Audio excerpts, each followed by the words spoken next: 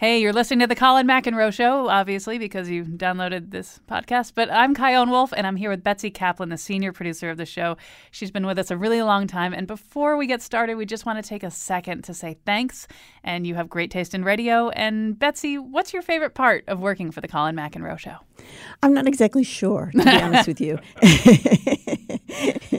I mean, I'm kind of kidding. I've been here for a long time now, and it's been over 7 years, going on 8 years. And I don't know, I still kind of, every now and then I get frustrated, but I really do keep coming back, as they all do with me, I'm sure. I keep coming. It's like, I grew up with 3 brothers. It's sort of like being back home in my childhood. But but I learn something new every day. And there's not many jobs where you can do that. There's something different all the time. There's ways to challenge yourself. There's ways to sort of feel comfortable.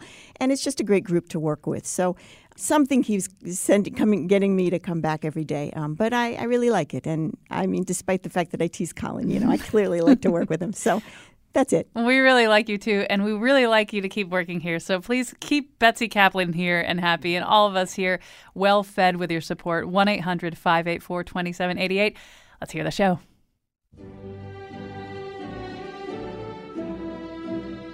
Hello, my name is Kyone Wolf, and I'd like to talk to you about Vice. There was a time when Vice held me prisoner, but I've been through many changes, and today my only vice is loyalty. Yes, indeed, if loyalty is a vice, we may say that I have it. What about smoking? While it is true that I once smoked cigarettes, it is my good fortune to give them up in the year... I mean opium. You smoke opium. Oh, opium. Opium is a tradition that goes back to the Mesopotamians, the ancient Egyptians, the Phoenicians. If you're going to call that a vice, well, you know what? Screw it. Loyalty and opium are my only vices. You recently binge-watched all 10 seasons of Friends while you ate 27 bags of Halloween candy. I fail to see what that has to do with... sloth and gluttony. Very well. No one is perfect. And yet, when it comes to vice, we may say imperialism. That if you are referring to the way I occasionally take over a small island nation and enslave its inhabitants, it must be said that... You killed one of the Goo Goo Dolls. No, Greg, it was the Gin Blossoms, and I killed 2 of them. Those are 90s bands. That's not even a felony in most states. And you know why I killed them? They were judgy. Losing your temper is a vice. You know what's not a vice? Shut up, Juice. So why don't you drink a big glass of it while I introduce this show? And now he's perfect, except he steals from the poor. Colin McEnroe. We're doing a show today about vice, and the more that I think about the show, the more I realize I don't really know what the word means. It's in some murky intersection of sin and bad habits, and we need to figure out what the word means. And the minute we said we were going to do the show, I said, well, you got to get Peter Sagal. He wrote a whole book about vice. Now, here in Connecticut, Peter Sagal's mainly known as the brother of Rabbi Sagal. He used to be in Deep River, but apparently he has this other sprawling career that most of us were unaware of. He's the host of NPR's Wait, Wait, Don't Tell Me, a playwright, a regular columnist for Runner's World, and the author of the Book of Vice, Very Naughty Things and How to Do Them. Welcome to this conversation, brother of Rabbi Sagal. It's just my curse that I'll always be in his Talmudic shadow. But I just accept that. Particularly a rabbi's brother writing a book about vice. What's up with I know. Just to get back at him, I feel like Marvin Nixon. So as you approached this topic, back in the innocent, golden, halcyon year of 2007 and the years preceding that. Yes. So you had to sort of figure out, what constitutes vice? Did you have sort of a working definition of vice? Is it just sort of things that other people do that some people wish they could also be doing? No, that's envy. And what I was really interested in writing about was the things that I might, and I stress might, be interested in doing, but would be ashamed if anybody found out. Right. And one of the things I write about is that this notion of social disapprobation or shame or guilt or whatever is actually a really important part of doing stuff you're not supposed to. The idea of rebellion. There are things that are really pleasurable but are not rebellious, like going on a nice Caribbean cruise. Nobody would ever consider you a moral reprobate for doing that, though maybe they should. However, there are other things that people do, I think, in part because they know that others might disapprove. Right, and it activates probably a whole neural network of adrenaline and dopamine. I mean, I'm doing something I'm not supposed to do is Yes, Fundamentally, exactly. Yeah. Right. And there are endless Hollywood movies about characters who, come out of their shell and do something they're not supposed to do and feel so incredibly empowered. I can't quote this because, of course, unlike other public radio systems, Connecticut Public Radio is still very polite, very Puritan. But there's a famous line in the movie Risky Business, which I'm thinking of. Sometimes you just have to say blanket. And that, I think, is an important part of what people consider to be vice. And the thing that has changed, I think, you referenced this, in the 10 years since I researched and wrote the book, is that it's harder to find things that'll get you in serious trouble. Right. Things that used to get you impeached now get you nominated. Exactly right. Yeah, I mean, look at Trump. For example, there was a time when repeatedly cheating on your wives, just as the tip of his particular sexual iceberg, would make you a bad person. But now people seem to admire him for that. He's also, he's implicitly in another part of your explorations in that book about sort of just ostentatious consumption, right? You single out some people like Dennis Kozlowski. This is before you personally were able to afford your own ice sculpture of Michelangelo's David urinating vodka. Yes. But although I prefer tequila, but that's just me, a difference between me and Dennis. So even then, there was also this element to it of, look what I'm doing. Yeah, I don't know exactly if there's anything left, and this makes me sound like a moral scold. I'm not. I think there should be some things that are beyond the pale in terms of, standard Puritan morality, because those things are fun to do. And as the Hollywood movies, the endless ones that I have referenced indicate, having those boundaries are valuable because they're sometimes useful to break or to explore breaking. They can be a personal adventure. I'm sure everybody listening to this radio show has snuck off at one time without telling anybody, done something they weren't supposed to do, and either they've come to understand that something they love and they discovered something about themselves, or they carry it around like a little secret, and I bet they're a little bit proud of it. And if everything's allowed, well then, where can we transgress? Although I feel like what we do is toggle madly back and forth between the two possible extremes. Because you'll hear people say things like, well, my last remaining vice is Diet Coke. And you'll think, well, in that case, you don't really have any vices anymore. Yeah, and instead of vices, now we have enthusiasms, which is not the same thing. And I met a woman, and I don't remember her name, but she's well known in the internet community as the sex nerd. Mm-hmm. That's her title. I'm the sex nerd. And I objected because nerds don't have sex. That's like one of the things that makes them nerds, right? And she of course argued with me, and I'm sure many people would who are listening to me. But there's something about the normalization of the forbidden in that very phrase and approach that I kind of mourn. I mean, there was a wonderful thing that Garrison Keillor, of all people, I will cite him as a moral authority, wrote many, many years ago, which is that you should teach your kids to not swear, not because swearing is bad, but you want to save the swears for when you need them, right? When you're really upset or you really want to offend somebody, you want to keep that club in your bag, right? You don't want to use it every day. And there's a little bit like that in terms of all these things. It's like, oh, it's okay. Oh, I had a threesome. It's just what I like to do. Some people play Parcheesi, some people do threesomes. No, we need to keep these things special and hidden so they can be that much more fun. But I wonder if maybe the thing that we're doing, and this is something that was explored in your book, outsourcing some of this stuff, because I do think people in some ways have become more abstemious. If you were to write the book today, you would at least have to consider whether to have a chapter on sitting.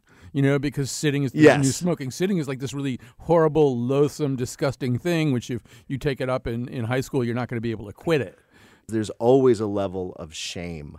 If you ever watch Portlandia, it is in many ways about a completely mirror image social shaming of the one that the country grew up on that was prevalent 50 years ago. There's a hilarious sketch, for example, in Portlandia about somebody who fails to bring their own bags to the grocery store. Mm-hmm. And there are all these levels of shame, social shaming for various things that you may do or may fail to do. You may not eat the correct kind of food or shop at the correct kind of place. But that's a different kind of shaming. I don't think that it's fun to not bring your own bags to the grocery store. It's just annoying that people will look at you funny if you don't. That's why I think that the word vice, as opposed to mistake or bad habit or whatever else you might want to use, is an important word to maintain because it implies a kind of of rebellion, outlawishness. Why can't I think? Outlawdom. Outlawdom that I think is important. No one looks at somebody who demands, that they give him endless number of plastic bags at the Whole Foods and says, wow, I wish I had that kind of courage. Nobody goes home and stares at the ceiling and thinks of doing that.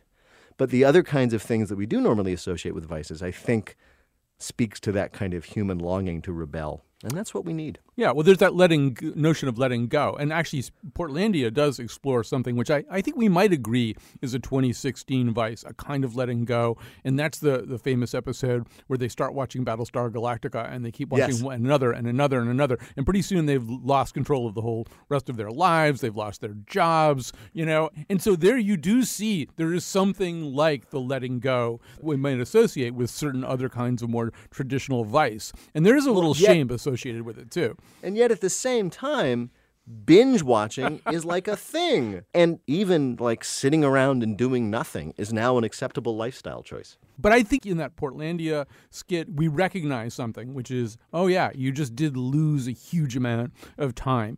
Let me ask you something, though. All right. In your world, which I assume is somewhat similar to mine, we both work in public radio, is there something that somebody in your circle could do that would be both shameful and yet cool? Is there anything left? Sexual offense, I won't say offenses, but so shall we say adventurism has become mainstreamed. Almost every kind of strange recreational habit has become mainstreamed. We all know people who go out to Burning Man and do that sort of thing. We all know people who go to this sort of bizarre club or that sort of bizarre club. The only thing I can think of is intentionally owning and driving a very old and therefore fuel-efficient car. I can think of two things that would get you in trouble, and they're both called Hummers. I think if I pulled into the WNPR parking lot in a Hummer, it wouldn't be a Hummer. It would be like a 1965 Ford Fairlane. And forgive me if there wasn't a Ford Fairlane in 1965. I don't know anything about them. But if like you drove into the lot in this thing, this huge cast iron machine with your, the top down, I don't know, there were convertibles, and your arm in the window, I'm posing even as I speak, Ray-Bans on, and you're getting like 7 miles to the gallon, right? I would look at you and I would say, he should be ashamed of himself in this day and age with global warming. And I would also secretly think, oh, that's kind of cool. You see what I'm getting at? We're really, the things that you can do now that count as a vice. Oh, my vice is I drive a Ford Fairlane 65. I love it. Very hard to find. Mm-hmm. Yeah, I think they may be hard to find for people in public radio. I think there is a group of people for whom there is a wide range of things that are kind of cool and acceptable and also fall into the category of vice. We might be talking to a pretty small sample size, what public radio people think. Yeah. Although when you think about it, this is also somewhere where our society has fragmented, right? Because referencing Portlandia is a way of showing that there's one circle for whom the vices or the sins, the offenses are very, very different than another circle. Mm-hmm. So, for example, I would say in our circle of public radio listening and broadcasting people, being really interested in shooting sports would be a vice. Mm-hmm. Like, what do you do this week? Now, I do tactical handgun training. Oh, do you really? And again, that would be something that's like, obviously for all kinds of political reasons, not cool, and yet cool in our circles, a little forbidden, a little dangerous, quite literally dangerous. And then there are other circles, obviously social circles, in which it would be very different, whatever it may be, in which that would be totally normal, and yet doing something else, like not shooting, I guess, would be considered the vice. Right. I would say, one area that's become interestingly gray is, and where, as you and I record this, we're heading into the beginning of the season, is NFL football. I happen to be a big Packers fan, and I know a lot of people who are, particularly in the world of public radio, who regard that increasingly as an indefensible behavior, that this is like this horrible world. And so maybe I would call that my vice. I don't know if it makes me cool or retro, but it is sort of something that suddenly you're not supposed to do anymore. I know, though it may be that in our circles, again, that particular pleasure of being an enthusiastic, knowledgeable football fan who probably even goes further and spends money on going to games is beginning to get to where my definition of vice was, something that gives you pleasure in part because of its social disapprobation. Yeah, I know football's pretty terrible, but I love it, and I'm going to go. So there. So vice isn't going away. We're just sort of rewriting the rule book all the time. It's certainly true. I think the one thing that is definitely changing, and this is true of so many other things in our society, is like one overwhelming set of conventions that everybody nationwide could agree on. Because we were just talking and agreeing that in our circle, having an enthusiasm for the NFL could be and may soon be universally considered to be a vice, something that is socially unacceptable. Well, there's a whole big swath of America listening to us that would say, are you people insane? There's a completely different view of that in a whole different segment of America. So yeah, instead of, like microclimates, now we have micro-vices. And I think there's also, among the hipster generation, a kind of vice slumming that goes on, too, right? There's absolutely. This notion that you're going to drink Pabst Blue Ribbon and maybe get a big bucket of KFC or something, even while you're working on your artisanal pickles that take 17 years. And there's sort of vice tourism. And that's also true of sexual vices, which my book touches on a lot, is a lot of the things that were really forbidden and kind of completely outre even 10 years ago now are just something that, hipsters, young people do of a weekend. And it's no big deal. They're just choosing to do that. They're going to this kind of party or they're having this kind of experience. I am watching and really enjoying the show Broad City, for example. And the sexual lives that those characters represent, which I assume is accurate to what the lives of 20-somethings in New York is insanely louche. It's the kind of thing that the Marquis de Sade wrote about, and yet it's just their lifestyle. And so there's no element of sexual shame left for them, as far as I can tell. I don't think that's a bad thing. It just means that there's one less thing they can do and have secret pleasure about. Well, it's been great to talk to Rabbi Segal's brother Peter, the host of Wait, Wait, Don't Tell Me, the author of the Book of Vice, Very Naughty Things. Still in print. And how to do them. Still in print. All right, coming up in the next segment, Maria Konnikova, and later Robert Evans, editorial manager at Cracked, and also with a competing book, A Brief History of Vice, How Bad Behavior Built Civilization. Thanks for doing this. My pleasure. Always a fun to talk to you, Colin. All right, Peter, bye-bye. Bye-bye.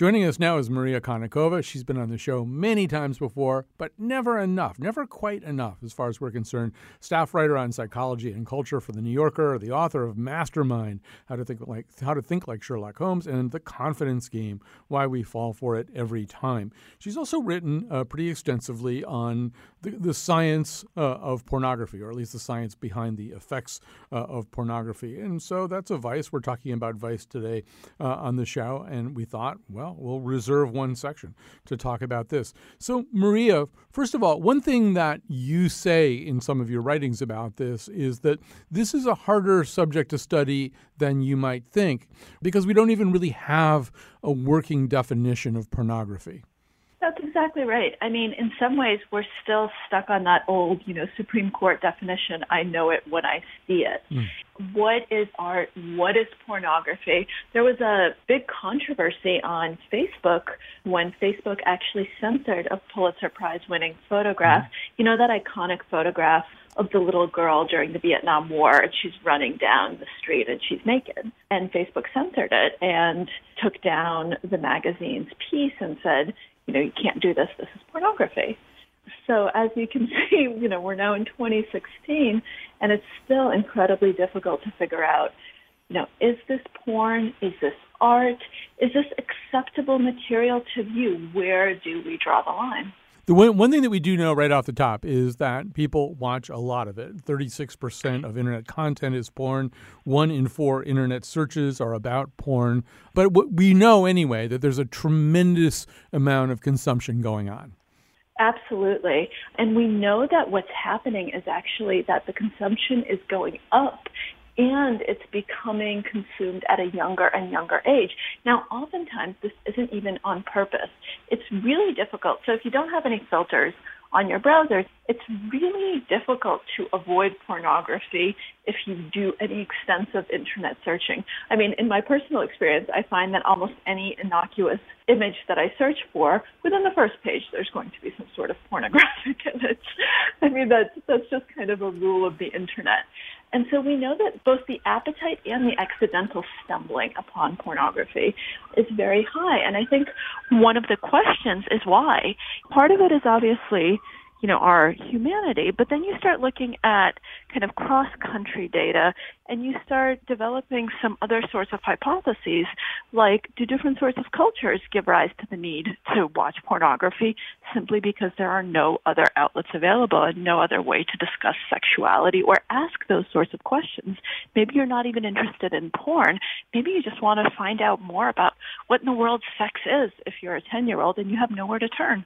Right. One of the things that you said in one of your pieces in either Eon or Aeon, we've never decided how to say the name of that publication, is that, that it's not so much that children are watching porn and this is terrible. It's more that children are watching porn and there's no counter narrative. There's nobody sort of saying, okay, so yeah, you just watched that. Let me put that into some kind of perspective for you.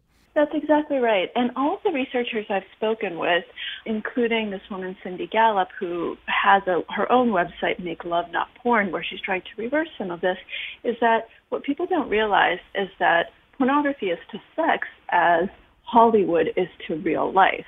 But we obviously all have a counter-narrative to Hollywood, right? You know that, you're not in a romantic comedy or a thriller or whatever it is you happen to be watching. It's very easy to see that on screen and say, glamorized Hollywood. Now back to the everyday that I live every single moment. For porn, that counter-narrative, especially in cultures like ours in the United States, doesn't exist. I mean, sex ed is mostly about prevention and just don't have sex. And maybe if you're lucky, you'll see a condom come out and there'll be some sort of very awkward demonstration. So, first of all, speak for yourself about Hollywood. I've tried to make my own life exactly like Knights of Rodanthe. Although that may be why my life is unsatisfactory to me, because I've tried to make it like Knights of Rodanthe. So speaking of movies, there's a moment in the movie Y Tu Mamá También where these two young men have been traveling around with this rather beautiful, slightly older woman, and they both eventually do manage to have sex with her, but they're unsatisfactory to her. And she says to them, in rather coarser language, you both need to stop masturbating. The notion being that, that they've been arrested at this other level. They're unsatisfactory lovers. Her criticism of them is effectively the criticism we often hear of pornography, which is that it's isolative, it's tied up with masturbation, and it probably is going to make you less able to engage in mutually satisfying sexual activities. So from the clinical literature, what do we know about that? Well, so first of all, that's a very big deal, not just in movies, but there's an entire movement online which has millions of followers by this point called the NoFap movement, which is basically a movement to stop masturbation. And the argument behind it, which to start answer your question has no scientific validity whatsoever, and the people espousing it are not scientists and have no scientific background whatsoever, is that if you masturbate, you let go of your sexual energy. And so the way to actually recapture pleasure is to stop masturbating. And then you kind of store up all of this wondrous and wonderful potential. And then when you finally have sex, it's this beautiful thing. Not true as far as we can tell. So all of the data that we have shows that, first of all, there's very little relationship between masturbation and sexual satisfaction in relationships, nor is there a particular relationship between watching pornography and lack of satisfaction in a relationship, which a lot of people seem to believe is going to happen. In fact, there's the opposite data that when couples watch pornography together or discuss pornography, that their relationship intimacy and satisfaction actually ends up going up. So I don't think the problem is masturbation as much as what you and I were just talking about, which is not knowing, not communicating, not saying, okay, this is what's pleasurable, this is what's not pleasurable. Now, that problem is going to exist whether or not you watch pornography. That is a simple question of, are you comfortable talking about sex? Are you comfortable with your partner? Are you comfortable asking these questions? Are you comfortable exploring? As long as the answer is no, you might have never seen a moment of pornography in your life, and yet you're not going to be a satisfactory sexual partner. These are not things that you can just kind of learn without trial and error. And I think people love to blame pornography because it seems like this evil, horrible thing. And then you don't have to discuss all of the other uncomfortable things like, hey, we don't talk enough about sex. Hey, we don't talk enough about female sexual pleasure. That's another topic I've written about a lot. I mean, there's hardly any work done on that. And people don't really like to research it. People don't like to write about it. People don't like to talk about it. But we're sort of an interesting little point here because clearly for some people who, for other kinds of reasons, I assume, have had trouble with, having intimate relationships, who are lonely, who are isolated, who are whatever, pornography probably does kind of fill a void for them. And there's that very stigmatized and kind of shameful notion of the lonely man getting his porn, renting his porn, whatever. But it does seem as though what you're saying, based on the scientific literature, that if what you want to have is a mutual relationship, if you're seeking that through normal channels, the pornography is not going to make you more likely to do something really weird or something that would be destructive to that relationship. Absolutely. And in fact, the data show the opposite. So there's some really interesting longitudinal data from countries that have legalized pornography and then looked to see, hey, what happens to attitudes toward women, levels of violence toward women. And you see they actually go down. And you also, actually interestingly enough, in the United States, you see that among consumers of pornography, their attitudes toward not just women, but other groups. So, for instance, their attitudes towards gays, transsexuals, their answers to a whole bunch of questions end up being much more liberal. And they end up improving because it just somehow makes them open-minded. And there's another body of research that shows that, some people who watch violent and kind of crazy porn are really, really awful to women and commit violent acts toward women. And you know what? It ends up that they did it before, too. So they actually sought out that pornography. The pornography didn't cause it. I thought it was interesting that in some of the countries that are more comfortable with some of this stuff, that there is this notion that really what you really need to be doing is talking to people at a very young age about some of these things. I think it was in Norway you described a children's show. It was aimed, I think, at third graders, where the woman gave herself hickeys with a vacuum cleaner to show how that works and used an anatomically correct doll and a dildo. By the way, I think Ryan Seacrest is shooting the American version of that show right now, but it's in pre-production. But, I mean, that was interesting, that notion that, okay, let's just talk about this stuff. There are so many layers of taboo in the American collective psyche. You wonder whether anything like that really can happen here. I'm optimistic. I think that we have really moved forward as a society in recent years. Now, let's ignore the political movement that's happening right now, and let's instead focus on the wonderful things that we've accomplished, such as legalizing same-sex marriage. Now, pornography is going to be more difficult because you have a lot of opponents and you have a lot of people who just have fundamental misunderstandings. And let's face it, sex is uncomfortable. It's an uncomfortable topic to discuss if it's not already a part of your culture.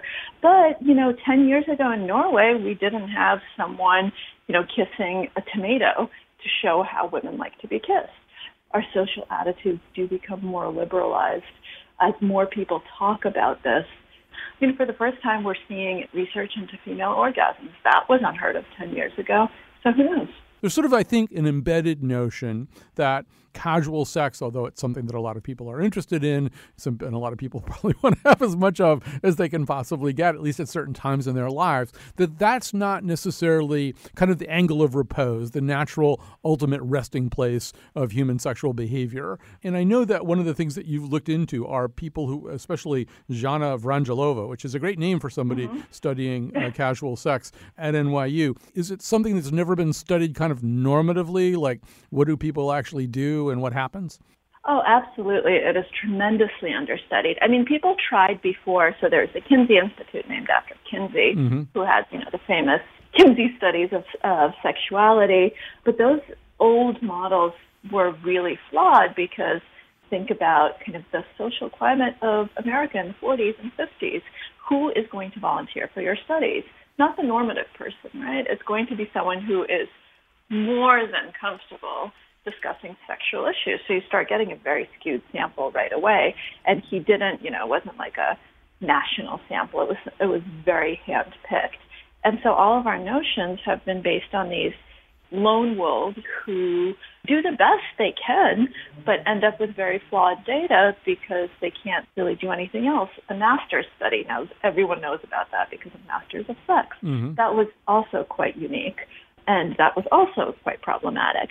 And so there really hasn't been that much systematic academic research into it. What are you going to do? Are you going to send a grant to the NIH saying, I would like to study casual sex. I want to see who is sleeping with whom and why. They're going to say, are you kidding? We're going to give money to cancer. Or we're going to give money to AIDS. We're not going to give money to you.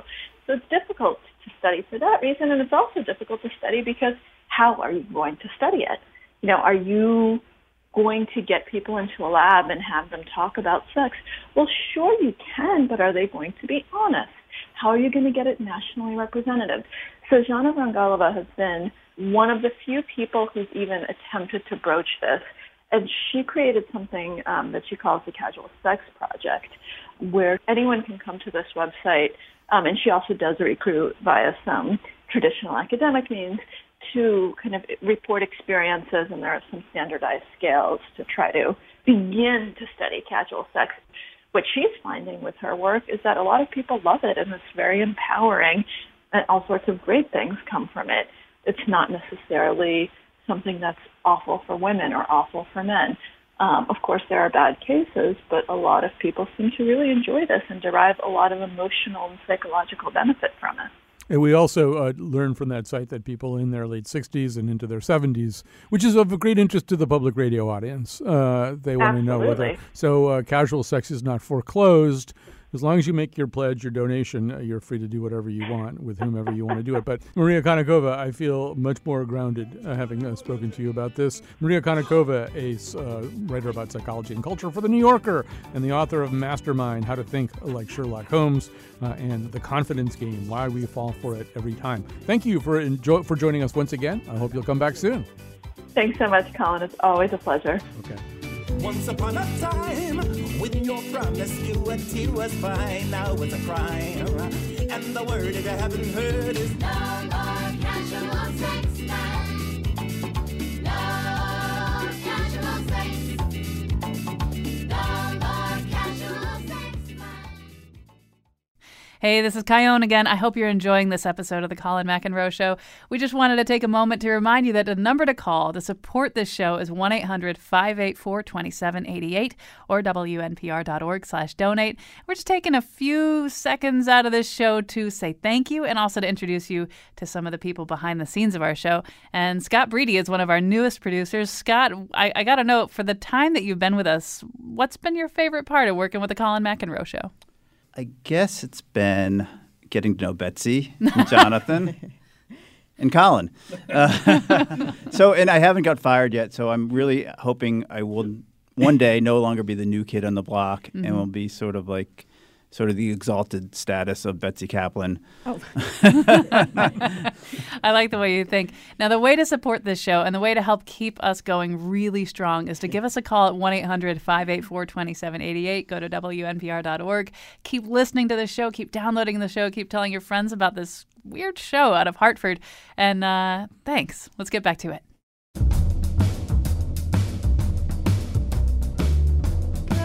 Today's show was produced by Betsy Kaplan, who drinks more white wine at breakfast than Kathy Lee and Hoda put together. Also by me, Kyone Wolf. Greg Hill appeared in the introduction, and the part of Bill Curry was played by Jimmy Swaggart.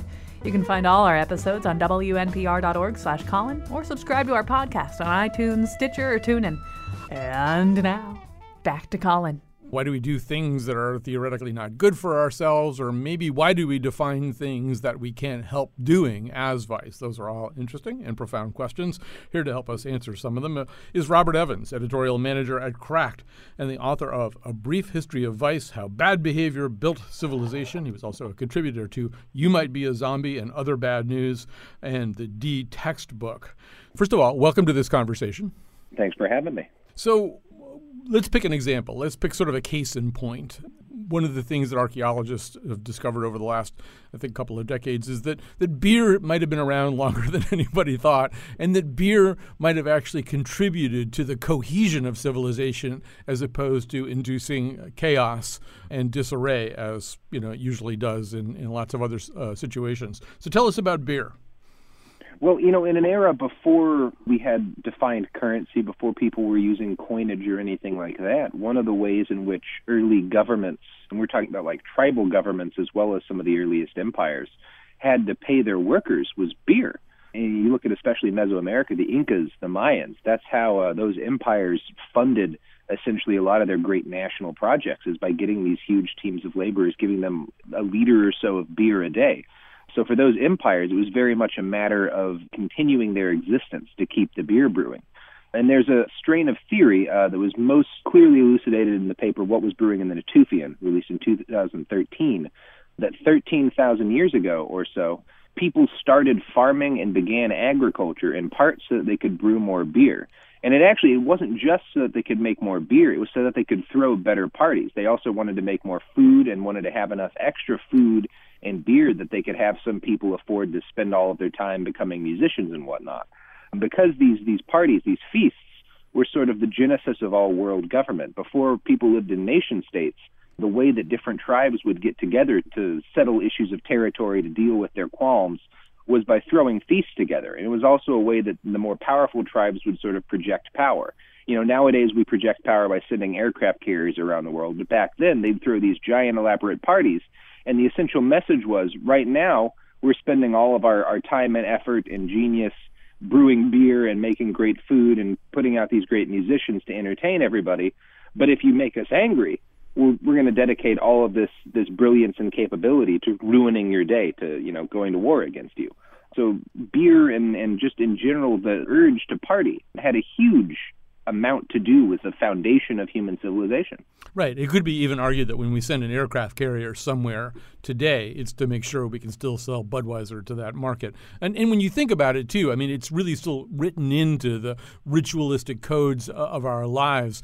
Probably more often than we send out aircraft carriers, we have big White House dinners where there's carefully selected food and wine. But reading that part of your book, too, I was also thinking of the moment where early in his tenure in the White House, President Obama had that moment where Henry Louis Gates and the cop had the run-in on Gates's property, and Obama said something a little intemperate about that. And the whole solution was they met at the White House for beer, right? They had a beer together. And you hear that all the time. You hear that George W. Bush beat Al Gore because he was the kind of person, even though he's a recovering alcoholic, but he's the kind of person you wouldn't mind having a beer with. That notion, anyway, that it's some kind of bonding device, a social lubricant, I guess is what we call it. It never went away, right? No, it's kind of baked into the foundation and even the modern structure of all of our civilizations. When it's not alcohol, it's something else. You look at the foundation of Islam, which I think partly is a reaction to the fact that wine was such a central part of Catholicism. Islam, obviously, alcohol is banned. But as soon as a new drug came around, coffee, it was immediately adopted, not just by millions of Muslims, but by the Muslim clergy. It became the most popular early uses of coffee was to allow people to stay up all night long and worship.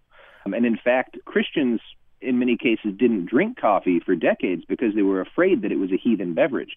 The Pope actually had to baptize the beverage of coffee in order to make it okay for use across the Christian world. So here's a song from the Broadway musical, How to Succeed in Business Without Really Trying, that kind of illustrates one of our relationships to coffee. There's no coffee. No coffee? No coffee. No coffee. If I can't take my coffee break, my coffee break, my coffee break. If I can't take my coffee break, something within me dies. Lies down and something within can't make 3 daily trips where shining shrine benignly drips and taste cardboard between my lips. Something within me dies. Lies down and something within me dies. So whenever I listen to that song, and Robert, I was at a writers' conference up in Cape Cod last weekend, and the people who were running the conference said, well, we tried to set up coffee service here at the hotel. It's very expensive, so there's going to be coffee at 10 and coffee at 2:30. And you really realized, particularly for writers, but for all kinds of people, for office workers, it really is like crack. People were like planning their days around the arrival of this big coffee urn so that they could get their fix. I mean, it might be the most successful intoxicant of all time, and I think in part because we don't think about it as intoxicating. It's just fuel for people at this point. Not only is it an addictive drug, but it's a drug that's had, wars fought against it. A lot of the early Muslim clergy adopted coffee and used it in their religious rituals. There were also wars against coffee, fights within, the capital of Mecca, which was the capital of the Muslim Empire at the time, over whether or not coffee should be banned. At one point, one of the punishments for possession of coffee was to have yourself sewn into a bag and thrown into the Bosphorus. That was, possession of coffee. Some places execute people for possession of heroin today. That was happening with coffee, in the Arab Peninsula 700-800 years ago. Zero tolerance. Mm-hmm. Zero tolerance. And actually, as you document in your book, I mean, when you go to the store and pick out that Ethiopian blend, you're honoring a very old tradition in Ethiopia where coffee was what? It was kind of used as, dexedrine or something for warriors and hunters in dangerous situations. Yeah, it was a whole food. We discard coffee cherries in the United States. Most people listening to this probably have never eaten a coffee cherry. But coffee cherries, in addition to being delicious, are very high in protein and have a complete amino acid profile. And the very first way people ever took coffee was the aroma warriors of India would take a bunch of coffee grounds and coffee cherries and grind them together with ghee, which is butter that's had all of the animal fat removed, or that's had all the milk fat removed, or they would mix it with animal fat, and they'd wear it in a bag around their neck when they went off on their raids or went off to fight their wars. And throughout the day, the heat of their body would cook the fat into those grounds and into those cherries and make it tastes like trail mix. It's a delicious, delicious, chocolatey, rich, savory, little bit greasy, like it's the perfect thing for going on a long run. I traded out by doing a half marathon on an empty stomach, and about 8 or 9 miles in, I started eating my coffee ball, and it was great.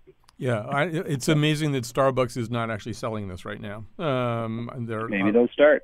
Yeah, they're missing a big business opportunity. All right, well, we've run out of our allotted time with you, Robert Evans. I guess if people want to find out why they should try having a woman spit in their beer and see if they enjoy it more, they're going to have to read your book, A Brief History of Vice, How Bad Behavior Built Civilization. Thanks for being with us today.